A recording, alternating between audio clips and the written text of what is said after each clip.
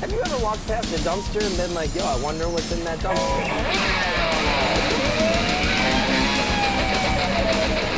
Either put on these glasses or start eating that trash can. Yeah, there's a baby in the garbage can.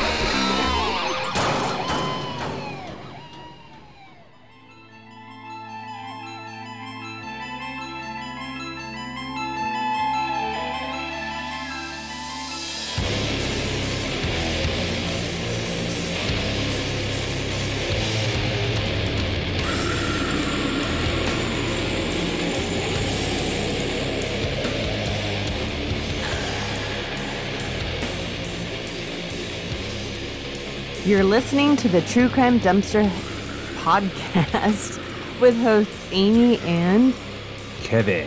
I almost forgot how to say that because it's been a while. It's been a little while. Yeah. Sorry about that. We were busy. We were busy and lots of shit has happened. And continues to happen. Yes, I know we're not special in that regard, but we have been on vacation for the past 2 weeks, and a good friend of ours I thought was going to do an interview but ended up not doing one, which I totally understand. So that kind of affected one episode coming out, and then we just We were on vacation. We were on vacation. With 4 dogs. Yes, which is, we kept thinking that we were going to do like a Tales from the Road kind of episode, and then realized like that was not going to work. We like brought the microphone and everything, and it wasn't going to happen. The microphone got covered in some sort of goo. Oh, did it? Mm-hmm. I cleaned it. Oh, thank you. I'm not sure if it's recording anything. So me being the true crime fanatic more so than Kevin, but you definitely know some true crime. I'm more of a fan of performing true crime. But we did get to talking about a lot of cases on the trip. And so we thought we would just kind of do like a kind of quote unquote fun collection of tales from the road. Yeah. And there's just too many to count. I mean, you have all the interstate killers who pulled people over who were on trips and stuff. I mean, just to name a few, there's Randall Woodfield, Larry Eiler. You have a personal connection to Randall Woodfield, but we won't get into that this episode. He'll have his own episode. Someday. Yeah. We can reveal my relationship. Our secrets. There's just a ton of, interstate killers, especially in California because there's so many friggin' interstates here. There's a ton of just camping murders in general, which is just a bummer. It's actually a good place to murder someone because you don't Those have tend to be unsolved, drive to the woods because you're already in the woods.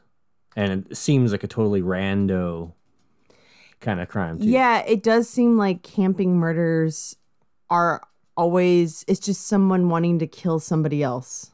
It doesn't seem to be that the person is planned. It's just that they want to murder someone. Yeah, they're just releasing their inner vortices. And if you don't know the person that you're murdering, that becomes infinitely more difficult to solve because there's no connection, Right. That's why there's just been a ton of them. And so many camping ones are unsolved if they happened in like the 60s, 70s, 80s, which we're going to talk about a few. Who is the dude that had the murder kit stashed everywhere? Israel Keys. Right. So yeah. he, I think, was able to elude police for so long because his shit was so random. Yeah. Weirdly random and so weirdly planned at the same time. That guy is a freak. Yeah. Man, I mean, I feel like for a moment everybody was doing an episode on Israel Keys, which makes me not want to do one on him, but he is a really interesting dude. If you want to know more about Israel Keys, way more than you would ever want to know, there is a dude named Josh something rather, and he has... Is that his name? He has a podcast called True Crime Bullshit, and I believe that some of the letters in shit are asterisks so that he could, have it on iTunes or whatever. On iTunes. Yeah. And it is all focused on Israel Keys, every single episode. And I believe I listened to like 5 or 6 episodes and it's a lot. Like, I don't want to know. Is he still pumping them out? Yeah. That's I stopped listening after episode 5 or 6, but I believe he's still going on. I was on his Facebook group for a while. I left because it was just a lot of what's the word? Like, oh, Josh, you're so great. Just like totally stroking his ego. Oh, stroking his ego. That's what I was trying to say. You just said it. Yeah. And he seems like a ridiculously smart dude and all that stuff, but I just don't want to know that much about Israel Keys. It's one of the reasons I've kind of stopped going into like the deep dive single story podcast so much. I don't want to know that much about any specific individual or story. I don't think. Every once in a while I'll get sucked into something. Like my favorite one is Cold, about Susan Powell, which if you haven't listened to it yet, it's the best thing I've ever listened to. And if you haven't heard, in the Susan Powell case, her parents were awarded $10 million basically from the state saying, whoops, yeah, we fucked up. This state will do that. And Fuck up, that is. Yes. And they are still currently looking for her remains because it is pretty much unanimous in terms of everybody surrounding the case. Everyone thinks that she is gone and that Josh Powell, her piece of shit husband, killed her. So, I mean, it's a crazy story. So if you haven't listened to it yet, Cold is the best single story podcast I've ever listened to. There's a couple others that really keep you on the edge of your seats, but just not quite the quality of Cold. So I'll just say that. So with all that being said, anything you want to say, Kevin? We've missed you guys. Yeah. And I just want to say that over the last couple weeks, there have been a lot of people in my orbit who have passed away due to many, many different things. So this episode goes out to them. I've had one of my former students, Jordan, in Portland, as well as another former sort of student. His name was Mr. I had two of his brothers as my students, and he was a student at the school that I taught at. Both of them were gunned down in Northeast Portland. And then a good friend of ours in Seattle passed away of natural causes. So we want to give a shout out to Kim. Yep. Really, really amazing woman. And just recently, I found out yesterday, a friend of mine from Ventura recently passed away. And so it's just been a lot, like 4 deaths to people that I've cared about, you know, at some point or another in my life in the last like 2 weeks. It's just a lot. So, and I know you didn't know all of them or anything, but it's still, yeah, you're still my husband and you feel what I feel. So it's been kind of a rough couple weeks. Just, yeah, it's just, I mean, I was pretty friends with Kim. Yeah. Over the years, she played guitar in a band called Anhedonist from Seattle, and they fucking kick ass. And God, it's probably been 10 years ago, our bands would play a lot of shows together. And we would cross paths on different tours. We ended up in San Antonio, Texas for the Rites of Darkness 3 festival, which for those in the death metal circle was a pretty infamous fest. Yeah. So, yeah, she had a long, hard fight, and I can't believe she fought so well. Yeah. So, yeah, she's not hurting anymore. Yeah. So this episode really goes out to all of the loved ones who we've lost in the last couple of weeks. With that all being said, we are going to talk about 3 different cases, all having to do with either like camping or being on like a trip, basically. So the first one is a really, really popular one, which is why I'm not going to go super duper in depth with it, because there are tons of podcasts and great long form articles and even books about this case. But I at least wanted to mention it because it's probably one of the most infamous camping killings, and it is unsolved. And it does seem that maybe there will be some development in the next year or two, maybe solving this very, very old cold case. And that is the Oklahoma Girl Scout murders. Have you ever heard of this one before? No. We've talked briefly about it. Yeah. And one of the reasons I wanted to do this one too is that I've spent many summers at Girl Scout camp. You weren't a Boy Scout or anything, were you? What were you? I was a Cub Scout. Oh. Are you okay? Yeah, look at me. I am perfectly good. Yeah, I didn't get diddled. Oh.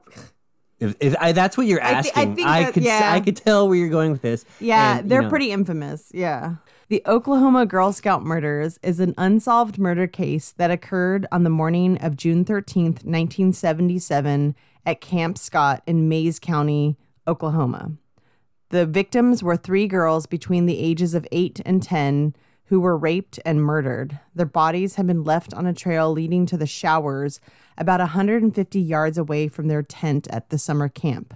Less than 2 months before the murders, during an on-site training session, a camp counselor discovered that her belongings had been ransacked and her donuts had been stolen.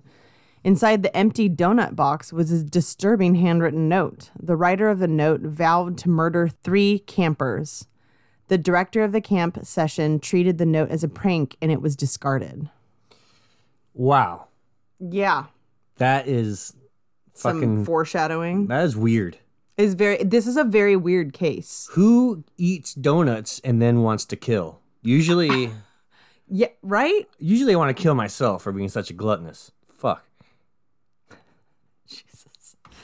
So, anticipating the 2 weeks of fun and activities, Lori Farmer, 8, Michelle Goose, 9, and Denise Milner, 10, were heading to the Girl Scout camp. Located just 2 miles away from town in Mays County, Camp Scott had been operated by the Girl Scouts since 1928. So by this point, it had been nearly 50 years that this camp had been operating, pretty much from what I can see, with no issue. Generations of girls had gone there for the annual 2-week getaway. There was something kind of like that when I was in Girl Scouts. I can't even remember where it was at this point, because there was a couple different ones that we would go to, but a big one that we would go to was Idlewild. Not familiar. Oh, okay. It's in Idlewild, and I haven't even thought about that word in so long. It's somewhere in California. It's probably Central California or something. Idlewild. Idlewild. I don't know. I went to camp. Did you? Yeah. With the I Cubs? think it was school related. Was it 6th grade camp? I don't know. That would be Outdoor school? something like that. But Was it for like a week? yeah. Yeah. It was probably your 6th grade outdoor school camp. I remember Trust Falls, and Did you drop people? I don't trust anyone. But I mean, like, I could see you dropping people, though, on purpose. No, I was still pretty nice. I don't know if I believe that, but did you remember having fun? Yeah, I think so. Yeah, mine was fun. I remember mine really well. How do you barely remember yours? I do remember there was a bear that came through camp. Really? Yeah. Wow. That's cool. Nothing like that happened. Maybe it's 2 dudes in a bear suit. But it was, everyone had to go to their cabins. Oh, that's cool. Yeah. Okay, so these 3 girls, they get to their cabin. They keep calling it a tent, but I'm pretty sure it was a cabin. And the saddest thing on earth is that the girl, Denise Milner, she was one of the very, very, very few African-American girls who were on this camping trip. And aside from the fact that she didn't want to go, she also just didn't, I don't think she felt like she totally belonged, because just not a lot of people looked like her. And so a camp counselor really did take her under her wing. But there was this note that was found that she wrote. She must have written it like the night, because I'm pretty sure that they were murdered like the first night of camp. So she must have written this within the first few hours of being at camp. But this is the note that she wrote. It's so fucking heartbreaking. Are you ready? Are you ready? I think so. Okay. The cursive looks... Yeah, I actually have the This real actually- note right here. Yeah, it actually puts a way more fucked up Yeah. spin on this. Yeah. Dear Mom, I don't like camp. It's awful. The first day it rained. I have 3 New. what does that say? I'm assuming friends. Married? Yeah, that's what it looks like. 3 new, maybe roommates or friends, I'm assuming. Linda, Lori, and Michelle. Michelle and Lori are my roommates. Okay, I don't know what that word is. But Mom, I don't want to stay in camp for 2 weeks. I want to come home to see Kathy and everybody. Your loving child, Denise Milner. Oh, that was found either, I'm not sure if she sent that and her mom received it, or if it was found with her things. But Right. just getting that note after she'd been fucking slaughtered, raped and slaughtered. Well, it says the first day it rained, so maybe the crime didn't happen. Yeah. And like we're going over this very, very briefly, so we don't have all the details. So anyways, it was fairly apparent that Denise did not want to be there and she was not happy there. The other girls, I would say, are younger and there just isn't as much information. But that night, something happened or early in the morning. And then at 6 a.m., there was a camp counselor going on her way to the showers to take a quick shower before all the girls got up. And she noticed Denise outside of her sleeping bag, like 150 yards away from her tent. And she thought it looked weird. And she went up to her. And that's when she realized that she wasn't moving. And she hadn't seen the other two girls yet because they were actually zipped up inside of their sleeping bags outside as well. So she ran back to the camp and got the camp director and the nurse. And that's when they realized that all three girls were dead. That's some creepy shit. Yeah, like zipped up. Ugh. Yeah. Yeah. Autopsies would reveal that Lori and Michelle were killed by blunt force trauma to the head. Denise had been beaten, but also strangled with a ligature. All had been sexually assaulted. Investigators determined that the attacks had taken place inside of the tent and the bodies were moved to the tree, which I think is weird because it seems like the killer maybe wants the girls to be found like right away, as opposed to like if he had left them in the tent. Right. They would have been better hidden and it would have been even longer before they were found, Yeah. It's weird. Obviously, luckily, I don't have the mind of a killer, but I just don't get that weird logic. So immediately, camp officials began sending Girl Scouts home on buses and out of the camp where police were now investigating a triple murder. Police combed the woods for evidence. The DA announced that a cave had been found in the area. Creepy. Yeah. Less than 2 miles from camp. It included items possibly stolen from the camp. There were a pair of glasses, a roll of tape, that matched tape found at the crime scene, and some pictures linked to a man named Gene Leroy Hart, who had once worked in a photo lab at the local prison. In addition, biological evidence, including sperm and hair samples, were found on the girls. A footprint was also found in the mud after the thunderstorm that previous evening. So they have a lot of circumstantial evidence at this point. The authorities claimed that the cave was connected to this Gene Leroy Hart, who was 33 at the time, and he was a convicted burglar and rapist who was an expert woodsman and also had family members living in the area. He was a prison escapee and had been on the run for 4 years after he escaped from the Mays County Jail. Yeah, he sounds like a pretty good suspect. Yeah. So he was a native of Locust Grove and a Cherokee Indian who was now facing 3 first-degree murder charges. He was arrested by OSBI agents at a property in a remote part of the eastern Cherokee County near Locust Grove on April 6, 1978. 21 months after the murders, his trial began. But once the trial began, everything kind of started to fall apart that they thought was pretty solid. So remember, DNA wouldn't be introduced until later into the 80s and 90s.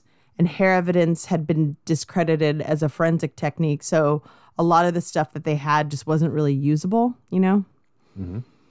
Police admitted that the evidence they had found was not conclusive proof that he had committed the crime, and there had been no fingerprints.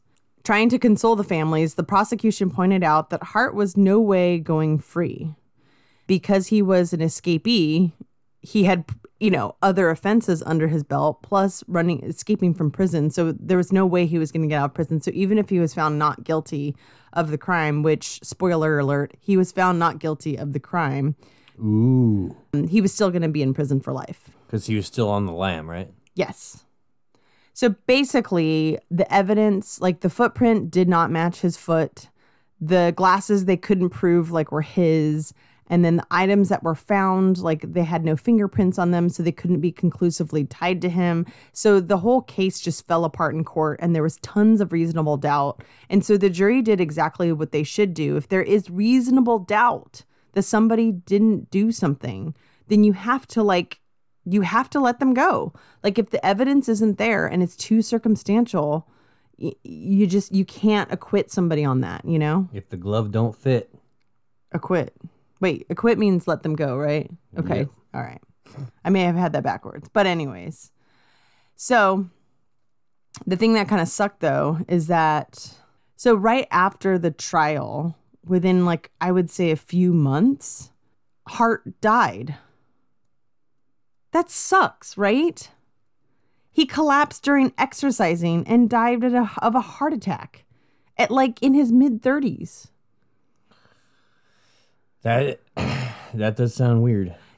Yeah, I mean, I don't think that there was anything shady about it. I just think that like he was in really poor health, and so that's just what happened. So even if he was the person who did it, you're not going to get any more out of him. And because the police really thought that they had their guy, they did not continue. That's what's always interesting is that like you put all your eggs in one basket for one dude, you know, he's not your dude, right? Or he's found not guilty at least. And then the police are like, yeah, fuck that. We're not going to keep looking because that was our guy, you know? Same thing with like the O.J. Simpson trial. It's like when he was found not guilty, did they continue looking for the killers? No, because the police were convinced that they had the right guy. They just didn't have the right evidence, you know? Yeah.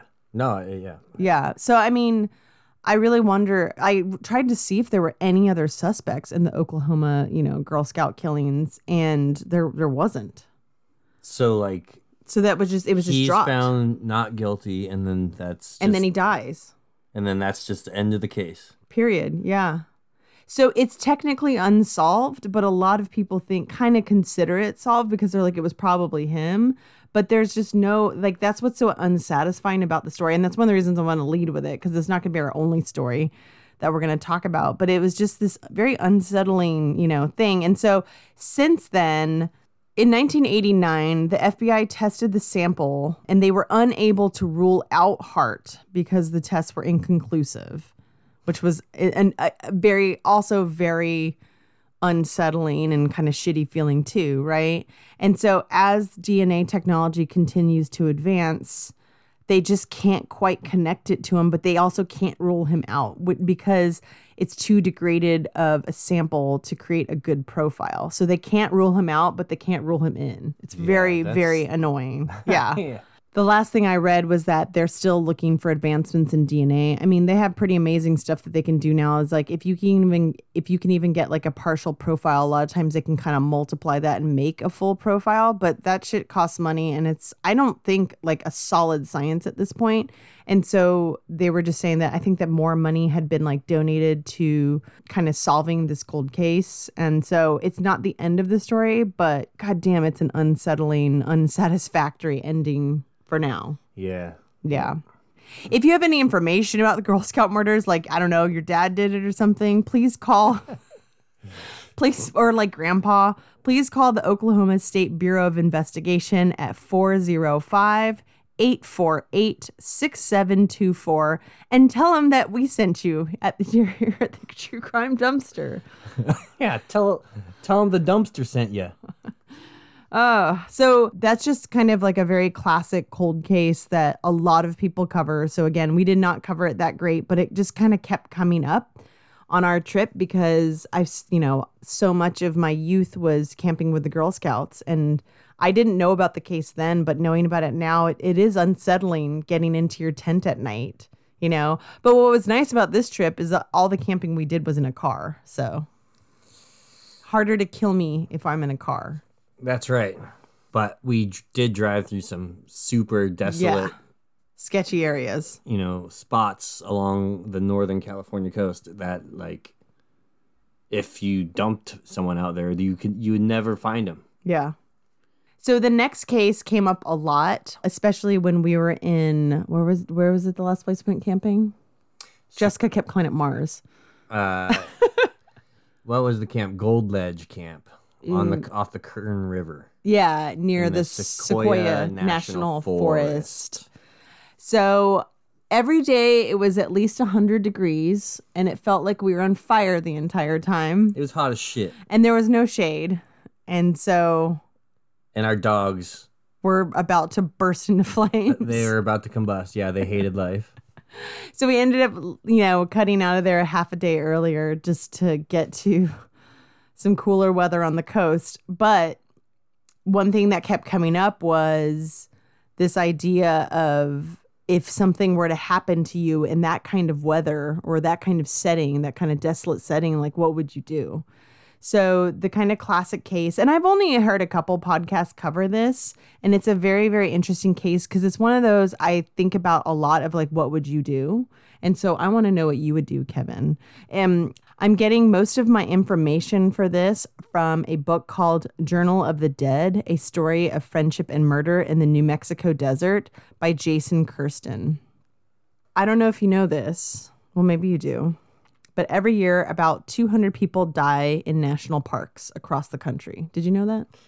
I didn't know that the number was too like. It seems 200. high.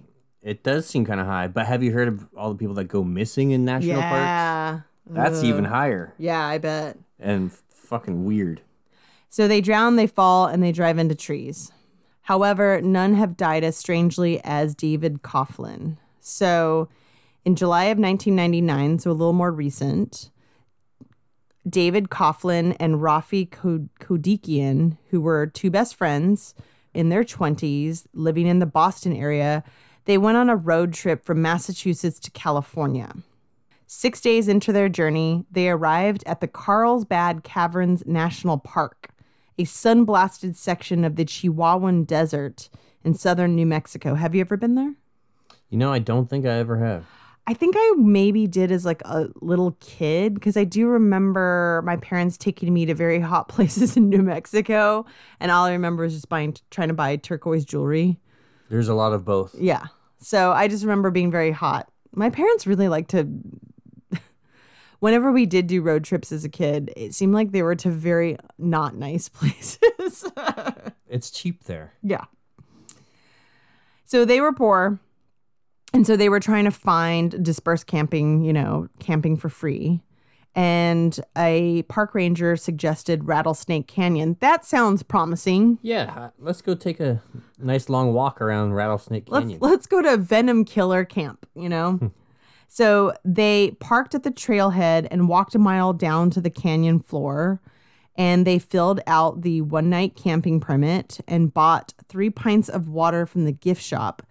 And then left to pitch their tent before nightfall. Now, 3 pints of water. Between the two of them, and the rangers actually suggested for that weather and for that location, no less than a gallon per person per day.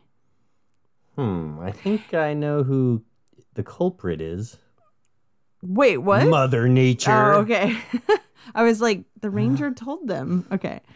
They were kids. I mean, not totally kids. They were in their 20s, but they were stupid. They were making bad decisions. Sounds like it. Yeah. So 3 days passed and the pair did not return. On the fourth day, so that's what's nice about the camping trail behind the Timberline Lodge. They have that thing that you're supposed to fill out because it's such a long trail that they want to know when you started so that they know what. And that also, Ramona Falls was like that too. A lot of places in Oregon. Sure, like when there's trails that go into like technically like wilderness areas. I'm not sure if that's pretty standard to have like a. I haven't seen any in California, but I've run into at least 3 in Oregon, like Ramona Falls, that Timberline Lodge, Right. one. I don't know if we've been to like official wilderness area in California yet. Yeah, maybe not. Not hiking. Yeah. Because we're smarter than that. So on the fourth day, a ranger searching for the overdue campers discovered Kodikian, badly dehydrated, lying in his tent on the canyon floor. The ranger asked, "Where's your buddy?" He said, "Over there," pointing to a pile of rocks that marked a shallow grave. "I killed him." After sleeping in the canyon overnight, Kodikian and Coughlin broke camp and made for the car. The Rattlesnake Canyon Trail can be tricky. It's only marked with little stone cairns. I didn't look that up. I'm assuming Cairn, yeah. I'm assuming like a path. I'm guessing that it's like those little stone towers that you like to knock over. So the pair missed their turn and they became lost. That would be me. That's why Too busy knocking over the cairns. Karens. they did not have a compass and they did not have a topographical map of the area. Who travels with a topographical map? Well, just showing the terrain. I know what topographical means. Almost like any map you're going to get from AAA is going to be topographical. Topographical. Say it one more time. Say it one more time. Topographical. Okay. I'm just saying, like, they were not prepared. They only had 3 pints of water. I know. So Kodikian and Coughlin, they hiked all day under a broiling sun and they drank the last of their water. Oh, and this is a bummer too. So they, like I said, the Carlsbad Rangers recommended a gallon of per person per day in the backcountry. And one of the pints of water that they had, they used to boil hot dogs and then they threw the water out. So technically they only had 2 pints between the two of them. Could you imagine boiling your hot dogs and throwing out the water? And then like 2 days later being like, oh my God, what I would fucking give for that So for some hot dog water. Yeah, tepid hot dog water. You could just eat hot dogs. You don't You have to just- boil them. Suck the moisture out of them. Like a vampire. You know, this story is like sounding like there's a lot of Darwin at work here. Yeah. Well, we'll see. So, after another night, Kodikian and Coughlin rose and made bad decisions. You don't say. So they hiked across the 100-degree canyon floor and climbed to the top of the opposite rim where Kodikian had seen a moving light, perhaps headlights indicating a road the night before. There was no road. He was exhausted, dehydrated, and panicked. So they sat in the shade of a bush and watched the vultures circle overhead. Yeah, that's not a good sign. Yeah. And Kodikian wrote in his journal, "We will not let the buzzards get us alive." They straggled back into their camp. They both ate cactus fruit, desperate for the juice. They decided it was time to employ the oldest trick in the book, that they would drink their own urine. Hell yeah. And Kodikian tried, gagged, and abandoned the idea. And actually, what has been found is that drinking your own urine, it's so much to process that toxin. Because I mean, pee is toxins. It's what your body wants to get rid of. So when you put it back through your body again, it takes so much to process that the liquid that you get out of it, it's not even worth it, because you're putting your body into more, dehydration by, using that energy to process toxins that have already exited your system. So it's not a good thing to drink your own pee. But what if you drink your buddies? I'm pretty sure it would be the same thing. Okay. It's like drinking salt water. Like, it seems like it's a good idea. I've been doing that a lot. I did a lot Well, yesterday. you're also not dying of dehydration, so. I feel like it. During the third night, Coughlin began vomiting uncontrollably. By dawn, he had lost all hope. Coughlin begged Kodikian to end his life and spare him the oncoming agony. Convinced that they would both die, Kodikian obliged. And a few hours later, after he killed his fucking friend by stabbing him in the heart, the ranger showed up. Yeah. I know. So New Mexico police didn't buy Kodikian's story. I don't care what anyone says, Eddy County Sheriff Mark Anthony Click said. People just don't do that to their friends. The county prosecutor was similarly unimpressed. You don't get to kill someone in the state of Mexico just because they ask you to, he said. If Kodikian's story was not true, why else would he kill his friend? There's one theory that maybe Coughlin had confessed that he had fooled around with Kodikian's former girlfriend at some point and they got into a fight or something. But I don't know. That seems like not enough, right? If you're on death's bed, drinking your piss, and your buddy's like, yeah, I used to mess around with your ex-girlfriend. Yeah, Who fucking cares? exactly. So I don't really like that theory, but it is a theory. And even like Kodikian's lawyer was like, I don't know what to do with this, because the thing is he admits, like, yeah, it was a mercy killing. He asked me to. And so He should have had a notary sign off on that one. the vulture notary. Yeah. So regardless, he had already admitted to killing his friend and burying him. And he did a what they call a cowboy funeral, where it's basically to keep the vultures from attacking his body.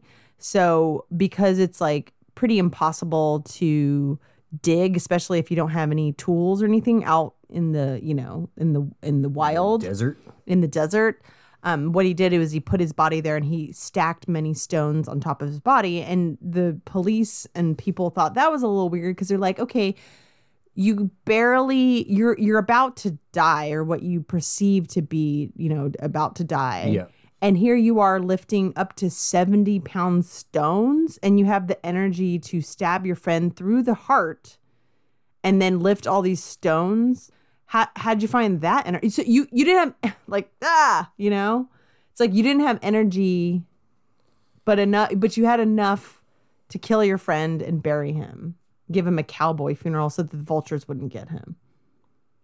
That just shows the amount of respect he had for his friend. Well, and that's what I think he was trying to didn't go want with. the vultures to eat him. Yes. Although if he had let the vultures eat him, he may have gotten away with it. Yeah. Vultures did it. Coughlin's death may have been a mercy killing, but nonetheless, it was still a killing. Kodikian pleaded guilty to second-degree murder. During Kodikian's sentencing hearing, it became apparent that Coughlin's vomiting was not the end stage of death by thirst. It was probably a reaction to the unripe cactus fruit he had previously eaten. So him and Kodikian were dehydrated, but plenty of other people have gone longer in hotter weather and survived. All they need to do is sit tight and wait for help. So they didn't have any water. There were vultures flying overhead. He really did think, I guess, that this was going to be the end. And so he said in court, what I thought I was doing was keeping my friend from going through 12 to 24 hours of hell before he died. So he was just trying to hurry along the inevitable, I guess. He was trying to spare his friend from suffering. But then what's so weird is that why didn't he kill himself then afterward? He just didn't have the Strength, energy after lifting those boulders. So this is where I want your opinion on it. So Kodikian, he was sentenced to 2 years in prison, 16 months of which he served, and he was released in November of 2001. I believe he lives in Seattle now. We'll leave him alone, but... Don't go camping with that guy. Yeah. Here's the question that, you know, I kept bringing up on our trip. What would you do if your best friend were dying in the desert and asked you to kill them mercifully? Would you do it? Like if it, like Nick was like, come on, Kevin, just fucking kill me. I can't do this anymore. And you had enough energy to keep going. See, that's the thing. If he had enough energy to keep going, I'd be like, oh, fuck no. I'll carry you then, you know? Huh. I would say, You wouldn't do it, would you? I would say, What if it was have me? another glass of piss and call me in the morning. If you still want me to do it in the morning, have another glass of piss. So I ain't going to kill you, buddy. Yeah, I wouldn't do it either. Period. But Which, you can drink my pee. but I also have to wonder what he was hallucinating or what delusions he was having that would make it seem like it was a fucking good idea. And this wasn't day one of their trip or anything like this. They got to Carlsbad 6 days into their trip. So it was easily like their 9th day of travel. So it's not like, I just don't feel like this was like a long game, you know, to like kill his friend or anything. The crime of passion? I don't know. I think, well, he would argue that it's a crime of mercy. Right. So not a crime. Just a mercy killing. Mercy killing. I don't know. Did he get enough time? 16 months. Yeah. I mean, who am I to say? Well, I'm asking you. Oh, you are asking me. I don't know. Yeah. I don't know. It's a tough one. I don't like it. It makes me very uncomfortable. Because people go to prison for way lesser offenses for way longer, you know? Yeah. I just don't know how you would live with People yourself. are in jail for longer for having like weed and shit. No, I know. That's what I'm saying. It's just, and on top of that, if I was the Kodikian guy, I don't think I could live with myself. Sounds like maybe He's okay. the best friend part was maybe one-sided. Yeah, maybe. So that's another weird one. We're going to do one more, which has sort of a happy ending. I like sort of happy So that's endings. why I left it for the end, because the first one is technically unsolved. The second one is very unsatisfying, and then the third one it's still a bummer because people die. Okay, spoiler alert: people die, but there may be some justice coming. All right, justice. Okay, so this one we're gonna shoot back to 1976, Okay. the year you were born. That was a good one. Yeah. So this is right before you were born.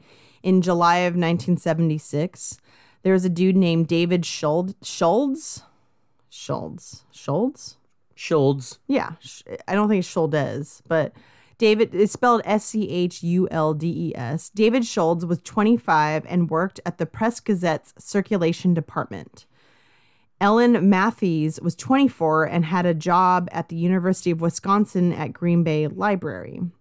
That day, on July 9th in 1976, they had just begun a weekend camping trip in Silver Cliff, Wisconsin at the McClintock Park camping ground northeast of Lakewood. McClintock. McClintock. It's kind of fun to say. It is kind of fun to say. So after they set up their tent, the couple headed for a nature walk, something that you and I do when we go camping, right? What else are you going to do? Before setting out, Matthews used a bathroom at the campground.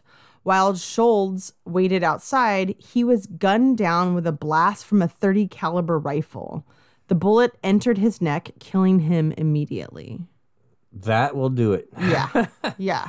That's a big one. So Matthews either fled or was ordered into a wooded area 100 yards from the bathroom. She was sexually assaulted and then shot twice in the chest. At about 2:30 p.m. that same day, Schultz's body was discovered. After an extensive search, his fiancée was found the next morning. Wow. It's crazy that they found one and it took them a whole nother day to find the other. Investigators immediately ruled out robbery because none of their cash was taken and Schultz had a camera still slung on his shoulder that wasn't taken. Semen was recovered from Matthews' body, according to the criminal complaint. A sample was preserved, and Matthews is the woman. The case went cold, unsolved for over 40 years. So that was 1976, right? Right. In the 90s, as DNA technology emerged, the unknown suspect's DNA from the sex assault was uploaded to the Combined DNA Index System, also known as CODIS. But there was no match. You've heard of CODIS before, right? Yes. So CODIS only works as well as whoever they have in the system. You have to be a criminal. system, Yeah, you have to be in the system. So it's not going to just have everybody in there, which is kind of hard to believe that this double homicide happens and that this guy never reoffends. Like, that's pretty crazy. A double homicide? a one and done. Yeah. So, but it happens.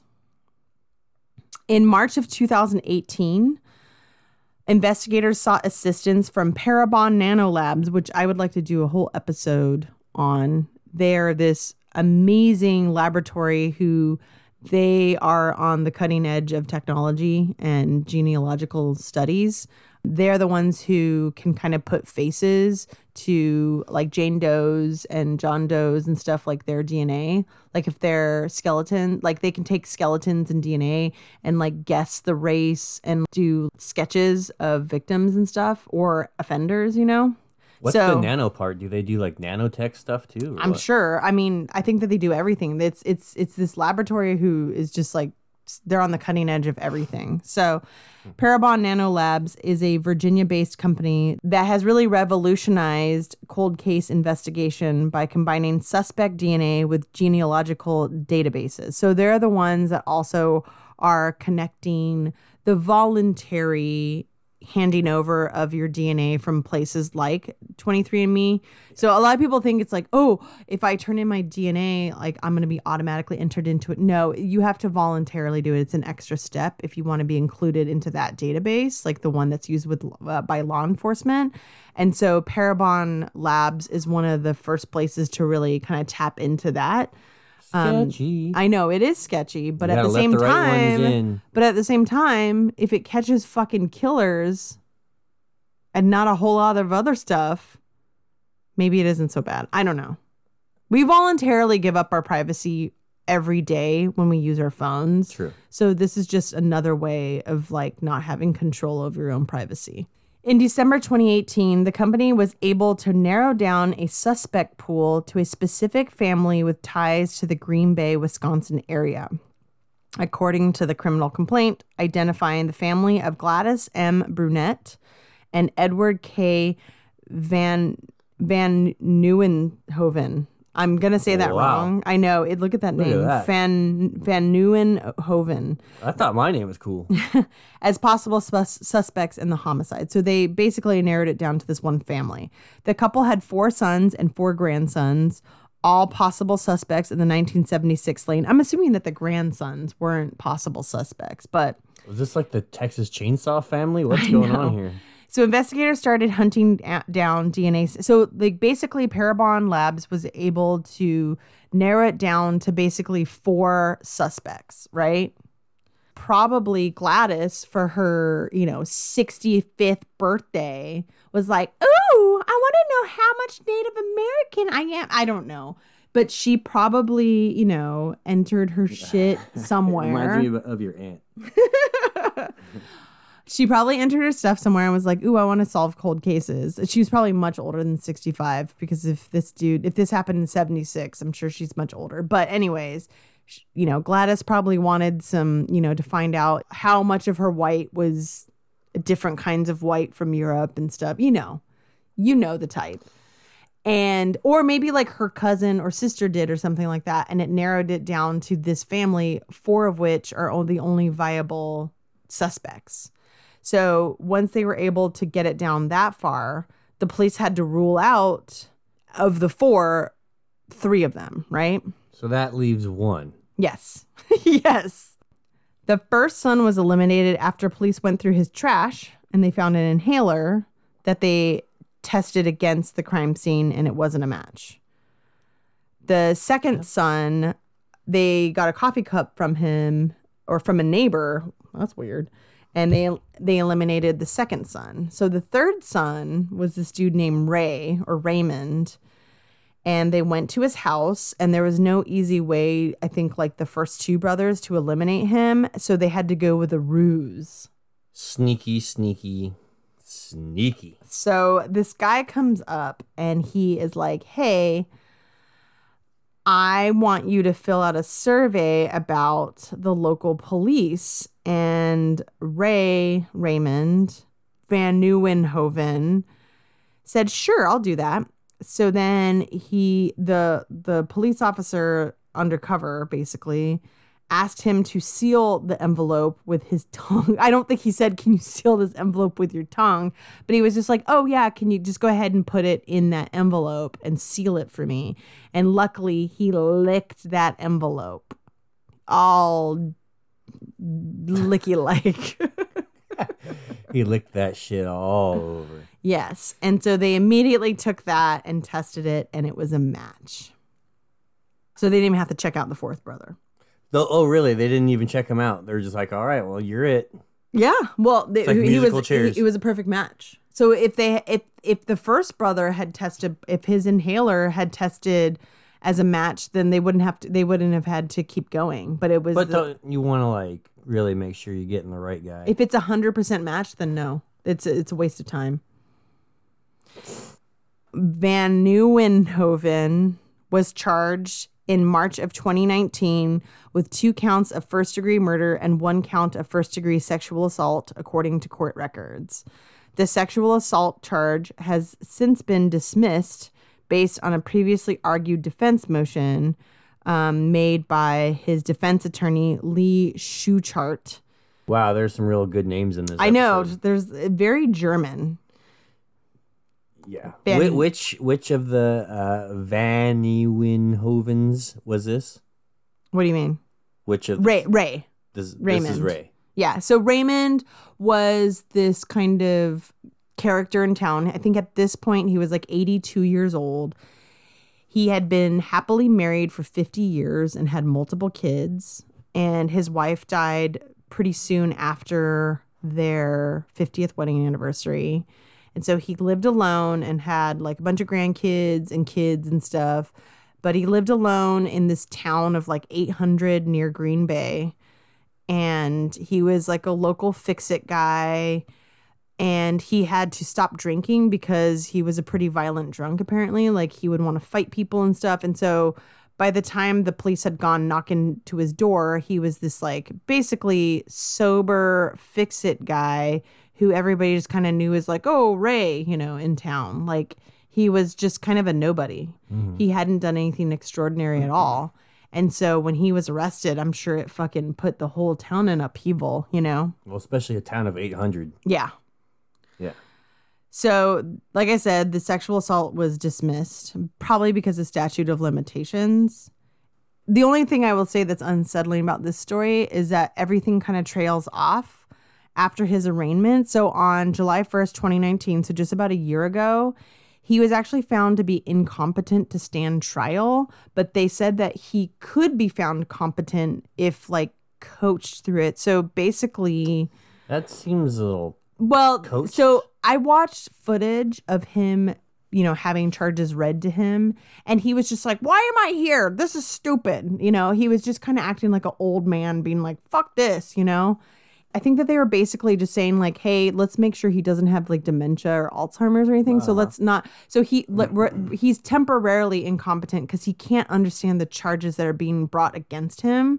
So why don't we have him meet with like a doctor and stuff and make sure that it's not just like an act he's putting on? Because Golden State Killer and shit, Joseph James D'Angelo, the second he was arrested, he acted like fucking a zombie. But like the day before, he had been riding his bike and his motorcycle, and he was like a very active 70-something-year-old dude, you know? And so it seems like maybe it's the same case with Van Nieuwenhoven, where he was doing just fine. I mean, he was fixing people's shit. And then it's just like, duh, when he's arrested and acting like he can't do anything. Obviously, he wants to be found incompetent to stand trial because he doesn't. Seems to work. Yeah, he doesn't. But like, basically, the court is saying, nah. This is an act. We're going to get basically doctors to say that you're fine. You know, we're going to get doctors to say that you're fine. But so the kind of unsatisfactory part of the story is that's it. That's the last piece of information I have. Did they ever retrieve the gun? No. Not that I know of. Okay. That would be interesting if he had it. I mean, his DNA, his semen is all over her.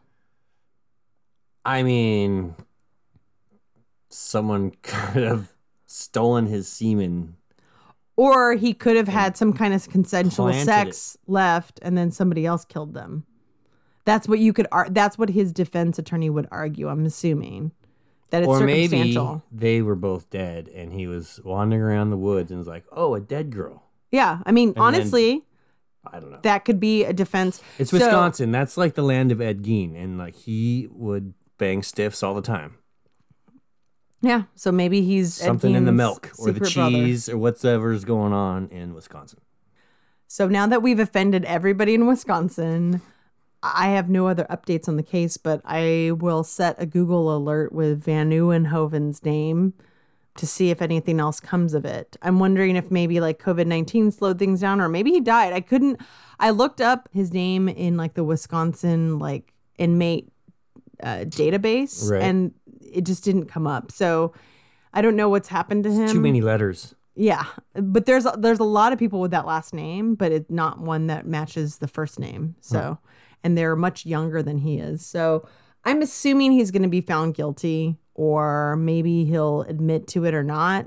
But that's all we've got. But I mean, all signs point to that he did it. So technically speaking, that case has maybe been solved. According to you, in your mind, it has. Yes. With this 100% match from Nanolabs. I needed a solved case to end this episode, okay? You really wrapped it up nicely. Thank you. You're welcome.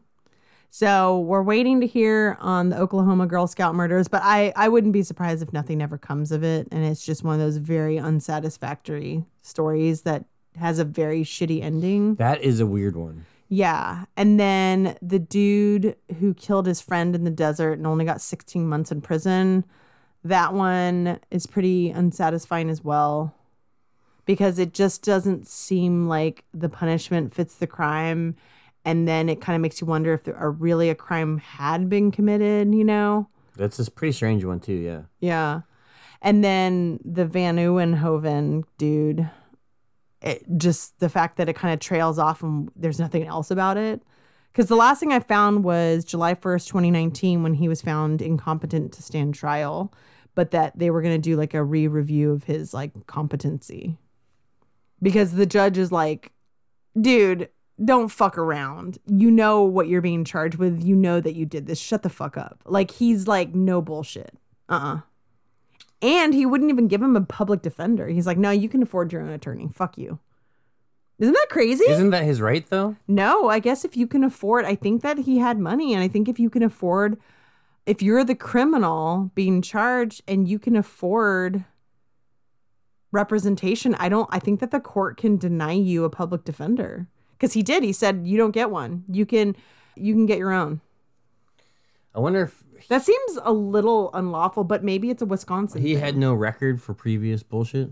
He did. So he did have some previous offenses. Thanks for bringing that up. He had assaulted some girls when he was like 19 years old. He had like beat up and like messed up like a 16 and 17-year-old girl. And I think he served like 6 months in prison for that. But other than that, there isn't anything major. But because maybe he was so young, he was able to get that like expunged off his record or something, which is why he may have. And also, CODIS is only like, they didn't start collecting DNA from all criminals until like much later. And so if he was like 18, 19 years old when he did that, that was probably back in the 40s, you know, if he's in his 80s now. So he wouldn't have gone into CODIS at that time. CODIS is a fairly recent, like maybe 80s, 90s kind of thing. Yeah. And even still, there are states who do not collect. It's seen as somewhat unlawful. Like if you get brought in for like, let's say like a high-speed chase or something, you know, something that you're definitely getting arrested for, but maybe it's not super violent or anything. Like, is it okay? Is it lawful to like collect DNA from you to keep on file forever? Because you might, you know, commit a crime in the future. Are you talking ethically or legally? Both. Well, I mean, we live in a police state, so fucking, of course they're going to do that. They want to have everyone under their thumb, and that's why we all have these fancy little cell phones so they can track us, whatever we do. And now that's voluntary, though. You don't have to have your cell phone. Well, that's the we thing. can get a landline. Oh yeah, because who's gonna fucking Can you even have a landline anymore? I don't think you can. Yeah, you can. My parents have a landline. It doesn't work. Yes, it does. Oh, I guess it does. No, I mean it's a weird dilemma, because there's also like, if you've ever watched that Making of a Murderer show with Stephen Avery and stuff, I think he's somewhat guilty. I think he's guilty. I'm just gonna go ahead and say that. Sorry, Mason. Sorry, Mason. He thinks he's innocent. But there is some sketchy shit with, like, it does seem like maybe evidence was planted. Because there was that part where I don't know if you watched it, but like there definitely was a needle mark into the tube holding Stephen Avery's DNA. And so that's why they said that it voided the murder scene. Because like how the DNA was found and stuff. Like compromised. Yeah.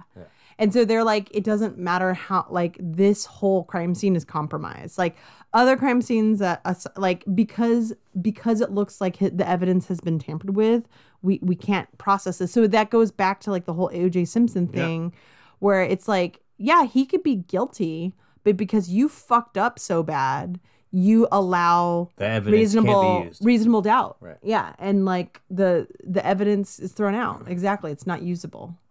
So if you're going to do crime, just drink some piss instead.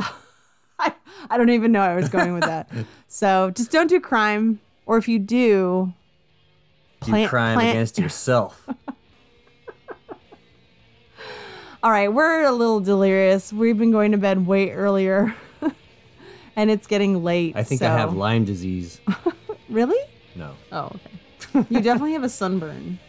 Yeah. So, anyways, this is our kind of sloppy welcome back to your life show. Yeah. We went out into the wilderness, and then we came back, and all the COVID bullshit's still happening, and everything still kind of stinks. Yeah. So do take care of yourselves. Take care of each other. We love you. And until we talk again about some pieces of garbage on our next episode. You can follow us on social media. We haven't plugged any of that stuff. Yeah, I'm just saying, just follow us. Talk at us. We're truecrimedumpster@gmail.com, truecrimedumpster.com. We're on Facebook, Instagram, and Twitter. Nobody has the name True Crime Dumpster, so if you search it, it's us. Yeah. I don't know why. We're really hard to find. Yeah.